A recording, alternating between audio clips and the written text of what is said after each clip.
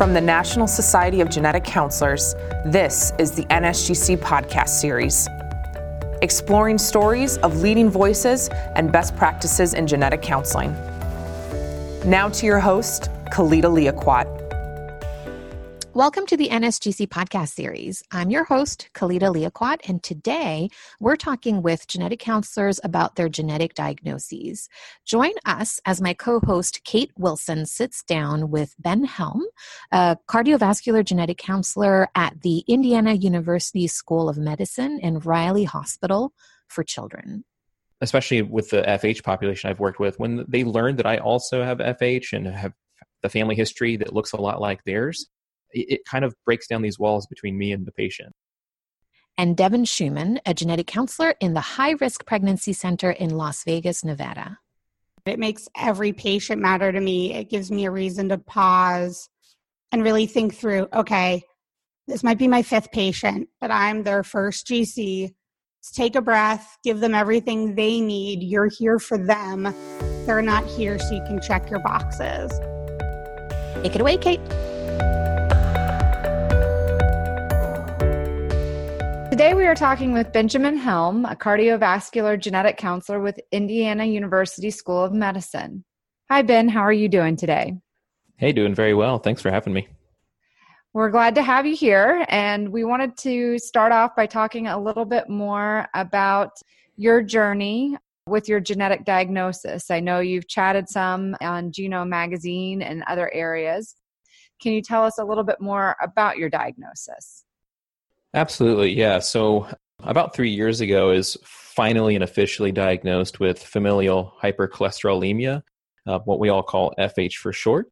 So this is a disease, it's actually probably the most common genetic disease across the world, but it's actually vastly under-recognized and underdiagnosed. And for those of you who need a refresher from your training or haven't heard of FH before, basically it's a genetic congenital disorder of cholesterol metabolism, so that people have an impaired or reduced ability to metabolize and get rid of excess LDL cholesterol from the body. As a result, there's an accelerated atherosclerosis process. That's the process of plaque building up in the arteries, which also leads to an accelerated and early onset form of heart disease. So it's not uncommon to see, men in their 20s to 40s with dangerous events like heart attacks or strokes, and certainly can affect women too, as early as their 30s, 40s, and early 50s. You said it was a more recent diagnosis, so about 3 years ago. Can you tell us a little bit about how you came to learn of the diagnosis and how you found out? Yeah, well, this actually goes back probably 13 or 14 years. I'd always had a suspicion I could have FH, and this goes back to I had my first lipid panel done when I was 18 as part of like a college freshman, wellness course. And it came back really high. I mean, astronomically high, at least at that time. And even before then, I'd known about my family history, which had, unfortunately, a number of, especially men in our family, my mom's side of the family, who had early onset heart disease. An uncle who had his first heart attack at 38, had a few more after that, and eventually needed, things like triple and quadruple bypass in his early 40s. My grandfather also passed away pretty early from heart disease. So I'd always had this suspicion for a while, but flash forward now to about 3 years ago, I throughout this time, I was not able to actually meet the clinical diagnostic criteria for a diagnosis. And I also met with providers who didn't really know about the disorder. And, I didn't really take it that seriously, and neither did my providers. But, about 3 years ago, my older brother, who thankfully is fine now, he was a healthy 31-year-old guy, and all of a sudden for about a month was complaining of chest pain. And you have a 31-year-old healthy male with chest pain, you don't really think of a heart attack necessarily. So it was actually misdiagnosed as possible like pneumonia. Long story short, he was found to have 99 and 100% blockages in 2 coronary arteries.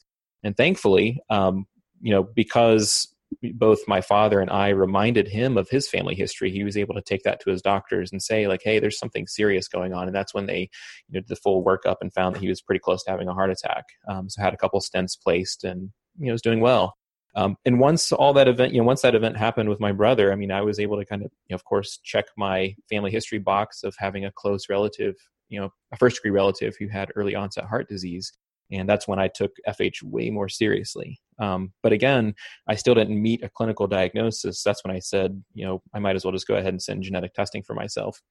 And so I did, and came back with a pathogenic variant in the LDLR gene consistent with FH. And so now I've been on that journey since, with being diagnosed and being treated for it, and also becoming an advocate for it. And it sounds like, this is something you've been aware about, at least family history-wise, even prior to doing genetic testing. So has this history, this diagnosis, how has that influenced your work as a genetic counselor? It's kind of like what came first, you having a significant family history, did that influence you to become a genetic counselor, or because you've chosen to be a genetic counselor, how has this diagnosis influenced your work? Yeah, I thought about that a lot. I think it's a little bit of both. I think that I've always been interested in health and family history and family health. And I think that sort of probably to some degree subconsciously steered me towards an interest in genetics and eventually training to become a genetic counselor. And I literally remember in my interview for grad school, I was talking with the current program director of our program. And I remember telling her in my interview that I thought I might have had FH based on my family history. And so I think that subconsciously it was there the whole time, but it kind of fell off my radar for a number of years until my brother's event. But, once I decided to subspecialize in cardiovascular genetics, I started working with the FH population more. And then certainly after my diagnosis, I try to do a lot more work with FH than I normally had in the past. But I think that, to answer your question, I think that there definitely was an aspect of my family history which probably influenced the decision to become a genetic counselor. And then now I think having this diagnosis and trying to advocate more and more for it, it's definitely deepened my work to some degree, especially how I talk to not only patients I see with FH, but also just other, cardiovascular genetic disorders that can present with dangerous cardiac events, and really, encouraging people to use their family history, use the power of genetic testing to, provide actionable, empowering information about themselves. And so do you feel like that's really kind of how it impacts your counseling with these families? Would you say it changes how you talk to, all families, all patients with any kind of cardiovascular? Do you feel like it hits home more when you're working directly with FH families? Yeah, it's a good question. I think it does a little bit of both. And I've talked with a few colleagues about this, and there's that, the whole debate about, how much self-disclosure should a genetic counselor use in, an appointment with a patient. And it's not like I'm always bringing it up, but when it naturally comes up in a conversation, whether it's I'm seeing a patient or family for FH or some other, cardiovascular disorder, if it comes up naturally, I will say like, hey, I sort of do have a little bit of experience with this. It's I don't know, it's made the conditions I work with seem like they have like a closer proximity. Not that I'm like, taking on what a patient's going through or, laying my own emotions into it. But I think that I think it really helps. And I think anecdotally, especially with the FH population I've worked with, when they learn that I also have FH and have the family history that looks a lot like theirs, it kind of breaks down these walls between me and the patient as like this provider-patient division. And we can start talking more authentically. And then I think they also take the condition a lot more seriously when they realize, the provider they're sitting across from has the same thing and had the same struggles. So I think it has influenced to some degree. And I when it's natural, it's not all the time, but intermittently, it does come up, that disclosure piece for me. And I think it does help some of these patients, take the condition more seriously, but I think it just helps them relate to their healthcare provider. Well, and that you bring up a good point about the self-disclosure. When is it necessary, not necessary? And like you said, being more of a natural part of the conversation. Are there any challenges that you face being a genetic counselor that has a genetic condition? A couple of different ways, I guess. I think as I've talked with my family a lot more, I think the lines get blurred between me as a sibling or a child or a cousin. My roles as a family member get blurred with, being a healthcare provider. And I think that sometimes my family has a hard time like telling those apart. Not in a bad way, but I think it just happens. But I think the same is true, with any kind of advocacy or public outreach you do is, treading that line between, am I a provider right now, or am I just another patient with a diagnosis trying to advocate just as these other people are? And, obviously that ties into, just some trepidation with like, oh my gosh, does this person think I'm being their genetic counselor right now? It's like, I'm literally just talking to them on the street. I kind of want to avoid the liability issues with that. But, I think when those lines get blurred, maybe that presents some challenges, but it hasn't been anything that were, major obstacles necessarily. One thing that you mentioned a lot about is your advocacy work. Can you tell us a little bit about what type of advocacy work you do? Yeah, so I've done a few things, and I mean, some of it is just within our own institution trying to develop better FH programs. So, my colleagues and I, Katie Spoonamore, Samantha Fries when she was with us, Dr. Julie Clary is my lipidologist. We realized there was a huge need, to serve the FH population in at least central Indiana, if not be a statewide resource. So institutionally, we're trying to develop that, and I have sort of a 3 to 5 year plan to develop better pediatric services as well. But I think there's so much work to be done. So for the listeners who don't know, FH is one of the CDC's conditions for tier 1 genomic applications, meaning that it's a significant enough public health burden or public health need that we should all be working on these larger projects for FH. I mean, it's super common. About 1 in 220 people have it in the general population. Less than, certainly less than 10%. And in the United States, it might be even closer to less than 1% of people have actually been diagnosed with it. And it's a severe disease. But the good side to all of this is that it's an exceptionally treatable disease. And so I think that we need to work better on, raising awareness for what FH is, how to diagnose it, how to properly treat it. And this is something that all the work we do now, especially for younger individuals with FH, young adults and even younger, is going to potentially prevent cardiovascular disease 2, 3, and 4 decades from now. And we're talking about true preventative precision medicine. So the big catch, I think, is that we need to have better recognition and awareness. And so, I reached out to the FH Foundation, which, I'll certainly go on the record and say it's one of the best patient advocacy groups and foundations I've ever, had experience with. They're doing a lot of work on these issues because they realize that, again, just the under recognition of it and the, suboptimal treatment in some cases of people who have it. I mean, this is a huge need.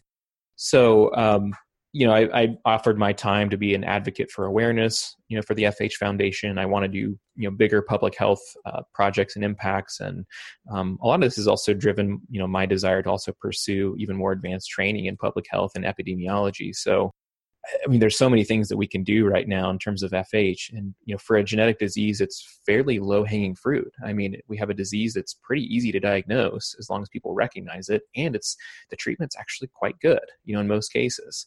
And we can do a good job and much better job of actually preventing disease, like my brother's, for example. So long story short, I think that, both within our own institution, I want to develop better services and have our pediatricians and our cardiologists and even adult providers recognize it more. My father is also a family physician. And so I've done some work even locally with not only his office, but his local, community hospital, doing some education programs for them. But, it's one of those things where it's too common of a disease that we can't rely on subspecialist genetic counselors or subspecialist lipidologists to handle everything, right? I'm a huge advocate of all the education and outreach needed to just have better public health impact for FH. Well, and I think you bring up something important about, kind of calling it low-hanging fruit or something that there's testing for, there's treatments for. And I think about you, being in the cardiovascular space, it makes sense to reach out and try to expand or grow some of these clinics. What can, genetic counselors that are not practicing in the cardiovascular space and that may not have access to a clinic like yours, given that, I think cardio is still kind of quote unquote up and coming in the genetics world. What can a general, prenatal or oncology genetic counselor do to increase education and awareness, among their medical community? It's a great question. And I think a lot of it's just going to be there's so much variability between all providers, including genetic counselors, but certainly institutional variability that I've seen in how they address FH. And I think for everybody, prenatal, cancer, general, you name it. You're going to come across FH. You're going to come across family histories that look like FH.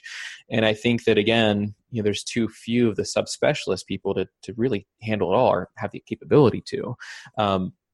So I think that, a few things that I've, at least in my personal experience, in my genetic counselor training, and I can't say that we've changed our training program enough, genetic counseling training program enough to actually incorporate a lot more cardiovascular genetics. We have a whole course now. We cover a lot of material on FH. But when I trained, I think that I only had maybe a handful of slides or less on a single lecture about FH.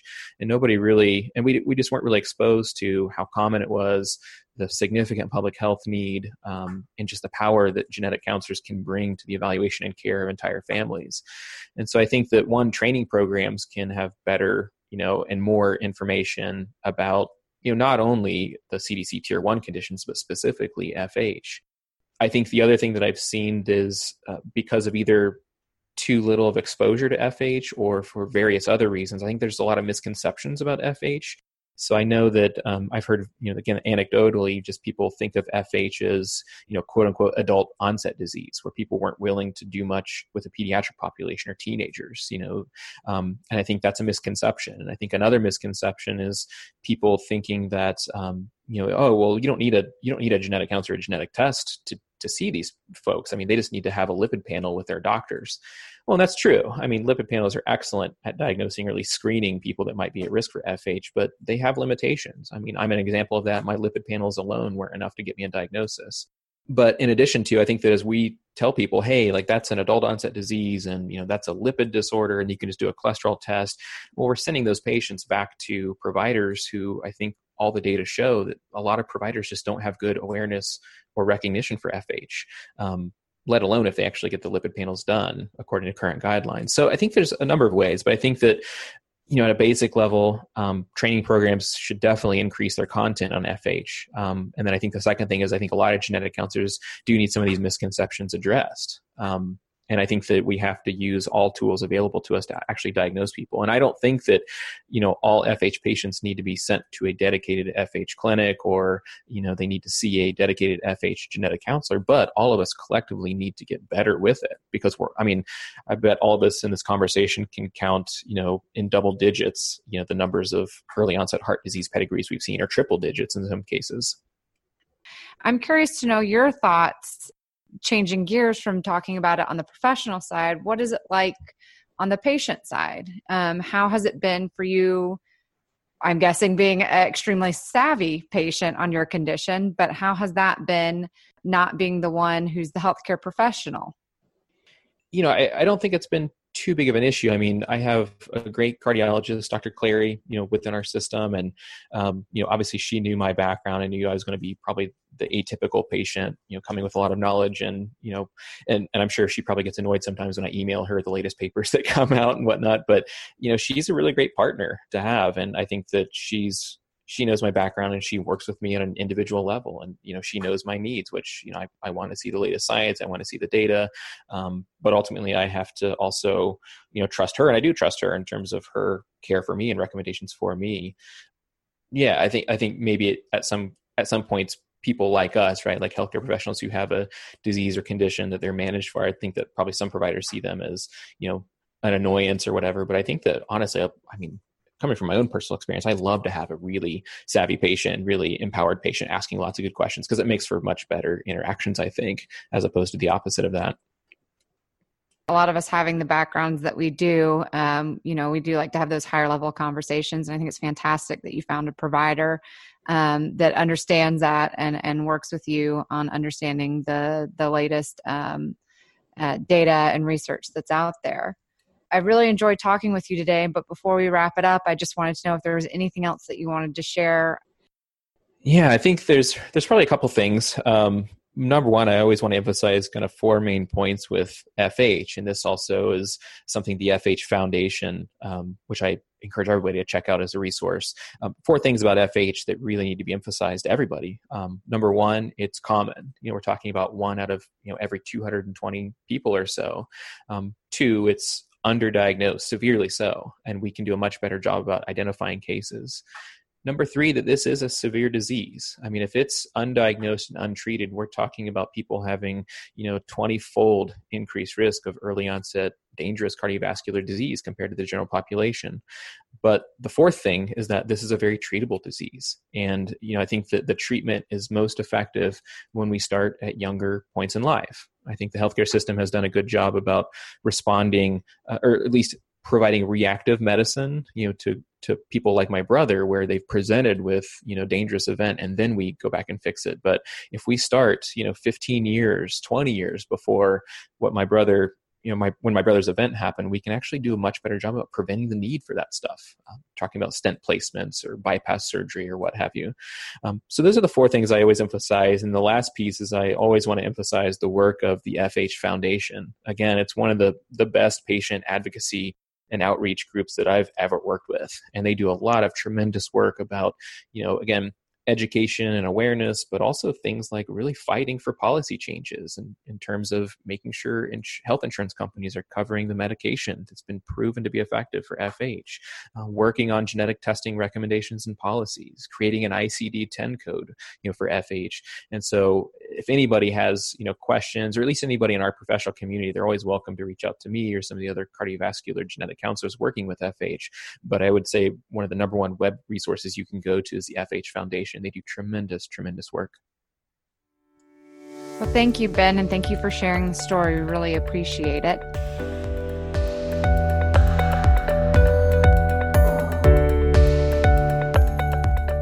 Interested in learning more about the Familial Hypercholesterolemia Foundation? Head online to thefhfoundation.org or connect with Ben on Twitter with the handle @BMHelm to learn more. Next up, I'm sitting down with Devin Schumann. So today we're talking with Devin Schumann, who's a prenatal genetic counselor in Las Vegas, and she's going to tell us more about her journey with her genetic diagnosis. Thank you for joining us today. Thank you for having me. This is great. Well, so I wanted to jump right in. We've talked a little bit on our own about your genetic diagnosis, and I know that you've shared some things on Twitter. So it seems that you're pretty open about it. So I was hoping you could tell us a little bit more about your diagnosis. Yeah, no, I've always been pretty comfortable talking about it. Never seemed like something to hide. But I have mitochondrial DNA depletion syndrome, which is just a super fancy way of saying the instructions for the piece of my cell that makes energy, one of the letters is missing. So I don't have enough of the instructions and my body doesn't have enough energy to function. And so then you can get all sorts of symptoms. Essentially, anything that takes energy to work has the ability to not work. And thank you for that genetic counselor explanation. I like that. So one of the things that I want to talk to you a little bit more about was, given that it's mitochondrial, we know that people who have those kinds of conditions tend to go on some types of diagnostic odyssey, that it takes a while for a diagnosis. Was that the same case for you? I owe my brother a lot. So I have a brother that's 2 years older than me. He went on the odyssey. It took him 7-9 years to find an answer. And I just sort of hung on his coattails. At the end of it all, they looked at me and went, her symptoms aren't normal. Maybe she shouldn't be missing so much school. Let's test her too. It sounds like he had some more severe effects or severe symptoms, and that you were feeling more towards the side of low energy or missing school a lot. So when were you actually diagnosed? Yeah, so I was first, they told me it was suspected mitochondrial disease when I was 16, because my brother was 18, had a muscle biopsy. They found the answer for him. Then I waited till I was done with school, so I didn't have to miss any more for surgery. Had the muscle biopsy before college and got the answer right when I was going into college for my first year. But I showed symptoms, I think, at 13. They just kept thinking I had mono over and over and over again. So after you got the, I guess, a quote unquote official diagnosis, how did that shape you or change you? Did it really change anything for you as a person? I actually think that it changed a lot. So, I mean, I was a teenager when I had symptoms, right? So everything's a little wonky when you're a teenager. and you just kind of roll with it because everything's changing. But then when I found that answer, I went to a Mito conference and I met other teens with it. And it turned from like, oh yeah, you've got these weird symptoms that just makes you even more of an odd teenager to, oh, this is a diagnosis. This is going to impact your future. But also here's a community and here's people that you're around who get it, who have the same thing. And I think that really opened so many more doors into even the disabled community at large and an identity that can come with that. And that through all that led me to genetic counseling, which was a great outcome. Well, and that was actually going to be my next question is, did having the diagnosis influence you to become a genetic counselor? It sounds like it was really mainly the support and the advocacy community that maybe influenced you. Yeah, so I went into undergrad thinking I wanted to do some sort of medicine because my life had been a lot of doctors lately, and it was something I knew and I was comfortable with, and I liked helping other people with it. But then through the Mito community, being a student, everyone would always ask me all their questions and all their genetic questions. And I realized how much I love helping families through the process of finding a diagnosis and understanding what's going on when they see their doctors. And so when I heard of genetic counseling, because of my diagnosis, I think it all just clicked instantly, as this is a path that you can do, without 12 years of med school and get even more of an impact than I thought was possible before in helping other people. So did you ever see a genetic counselor as a patient? Technically, yes. I've seen at least 2 genetic counselors when they came in to take a quick pedigree, either for the purpose of research or for ordering confirmation genetic testing. So I saw them like once or twice, but at that point I was already a GC. So it was kind of odd because I was like sort of doing the pedigree for them. So I don't think I ever truly got the GC experience. How do you think that influenced you as a genetic counselor, being that person that can help patients on the journey rather than see them after the fact? I think it really influences me a lot. I think it's made the job not just into sort of the daily grind, but it makes every patient matter to me. It gives me a reason to pause and really think through, okay, this might be my 5th patient, but I'm their first GC. Let's take a breath, give them everything they need. You're here for them. They're not here so you can check your boxes. And I think that's really changed how I view my job and how I view the time commitment that goes into it and sort of my approach to the day-to-day details of it. And how else do you think having a genetic condition, influences not only your counseling, but just your point of view when it comes to medicine and treating patients? I'm not sure I could separate the two if I tried. I mean, when you find a diagnosis as a teenager, that's when you're figuring out who you are as a person, let alone your medical perspective. So I think having a diagnosis has infiltrated itself into every aspect of who I am, and medicine definitely, as much as, my mom cringes when I say I'm disabled because she's like, no, but your disability is not you. You're more than that. It's like, yeah, I am, but it's a great part of who I am. And I think it really does influence how I approach the medical community of, patient first, trust the patients when they tell you things, if it's at all possible. You're there for them, believe the patient first. They're the top priority.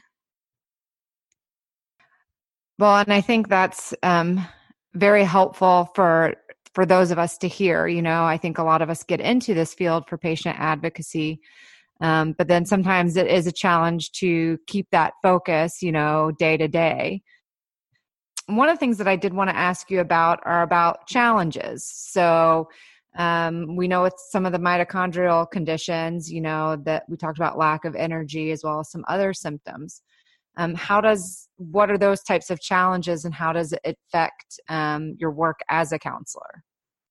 Yeah, I mean, I think challenges are endless for all of us, So for me, I don't always have the energy I'd like. I have daily migraines, so, I might be in decent amounts of pain when I'm talking to a patient. I need to sleep a lot.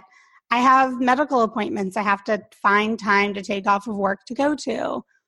And I think juggling all of that, it's not always super easy. And it's something I really worked on, especially in grad school, figuring out. But I think, when you take a step back, a parent is juggling so many more balls than that when they're being a GC and a mom or a dad, and I think we all have those challenges. I just sort of lucked out that when I was figuring out my pace for life, I was forced to prioritize. I learned, what do I have to put first? What am I choosing to put my energy towards? And can I make sure it's something like genetic counseling that I get a reward from, not just a paycheck? And so I think that's been a very important part of the decisions I make. Am I doing a job that's going to satisfy me on multiple levels of fulfillment so that I'm not, quote unquote, wasting my energy in a 9-to-5? Well, and it sounds like you've had to be mindful about self-care and, like you said, prioritizing. So making sure that you're taking care of yourself and looking for ways to renew energy. I did want to shift gears a little bit because I know you're extremely involved in advocacy. So I thought you could tell us a little bit about the current state of awareness or the advocacy group that you work with related to your condition or conditions like yours. Yeah, so I work with an organization called the United Mitochondrial Disease Foundation. They are an org that's mostly based in the United States and has a conference every single year along with walkathons and smaller 1 or half-day conferences that are more for doctors and education in local areas. And I lucked into finding them my first year. I went to my first conference like a year after I was diagnosed, and I've gone every single year since. So I think I've been to 7 or 8 now.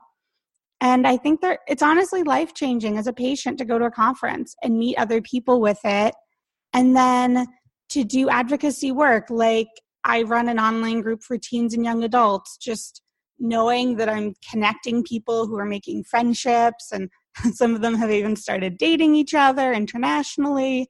Just knowing that you're helping people find other people is amazing. And then the United Mitochondrial Disease Foundation also does Day on the Hill, which is where we all go to DC. The conference is there every other year. And anyone who has the energy to do it goes up to Capitol Hill and meets with their senators and tries to help with that. And so I think, we're not going to change the world, but we can make little impacts that have a huge impact on our lives, like getting supplements covered and other things like that. And that can help sort of retain your autonomy and put some control back in a life that you don't honestly always have a lot of control over. And having that sense of I'm doing something plus that sense of community, I think, at least personally, can really transform a diagnosis into something more than just what's on a sheet of paper. So I always at least try to make my patients aware if there are family groups. They don't have to go do it. It might not be the right moment for them, but just knowing that it's there for in the future if they pause and think that they might want that, I think is really important. Well, and I think that's a wonderful thing to be aware of is when you're working with a patient who has a diagnosis or a chronic health condition, if you can find some support for them. You've talked a little bit about a few different, tips for practicing genetic counselors about, putting the patient first and listening to the patient. And then you've talked about how important it has been on the patient side to be plugged into a community. What else can practicing genetic counselors do to support patients when they're receiving these types of diagnoses or when they're coming back in, just for a yearly checkup? I think there are endless ways we can always be better, but I think a couple of the things that stand out to me most is First of all, like honesty.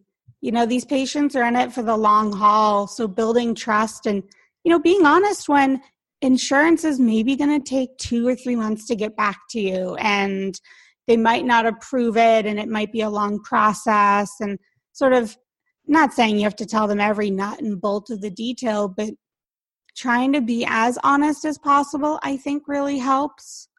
Even when you're saying things like, your symptoms don't totally make sense to me, admitting that you might not know something, but you're going to go look it up, or you're going to try to find out, or maybe it's something where all you can tell them is, it's going to be a couple-year process. Maybe in a couple years we'll find something, we'll understand this better, but for now we don't. And I think that's really important for both sides of the equation. And on that note about self-care, genetic counselors have to take care of themselves, especially in things like peds, tend to be overworked, work long hours. If you're not taking care of yourself and taking that moment to pause and breathe and maybe have another coffee before you go into your next set of patients, you're not going to be your best self. And they may or may not notice, but, you might not be offering everything you could. And if you're not taking care of yourself, you can't take care of your patients. I think it's important to realize, you can't be perfect. They're going through a lot. They might be stressed. But pause, take care of yourself. Don't hate yourself if the appointment doesn't go perfectly. So it sounds like, transparency, giving more information, even if that information is not related to the condition, but really just, how diagnoses happen or the different, steps involved, because it can be a complicated, procedure journey that, again, like you said, the patients aren't familiar with. This is their first time going through it. Well, I really have enjoyed chatting with you, and this has been extremely insightful. Is there anything else that you wanted to share with the listeners? Since the audience is mostly genetic counselors, I always want everyone to remember mitochondrial disease is not always inherited from the mother. It's most often autosomal recessive. So when you draw those pedigrees, look for a couple modes of inheritance.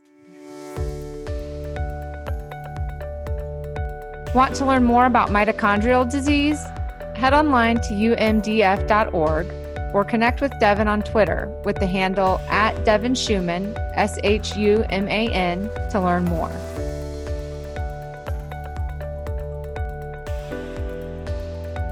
That concludes today's episode of the NSGC podcast series. Thank you for joining us as we listen to Ben and Devin's stories about their journeys to a genetic diagnosis. Are you interested in connecting with genetic counselors who have genetic conditions? NSGC members can head online to www.nsgc.org/podcasts for more resources. Don't forget, Genetic Counselor Awareness Day is on Thursday, November 8th. Head online to www.nsgc.org for resources to help you celebrate the day and spread the word on the important work you do every day. And listeners, we have some exciting news. Join us back here on November 1st for a special edition episode of the NSGC podcast series, where we'll cover everything you need to know to get ready for GC Awareness Day with special guest Jennifer Hoskovic. We cannot wait to share this bonus episode with you. Have an idea for an episode? Visit us online at www.nsgc.org/podcasts to submit your idea today. This recording is produced by the National Society of Genetic Counselors. I'm your host, Khalida Liaquat. We'll see you next time.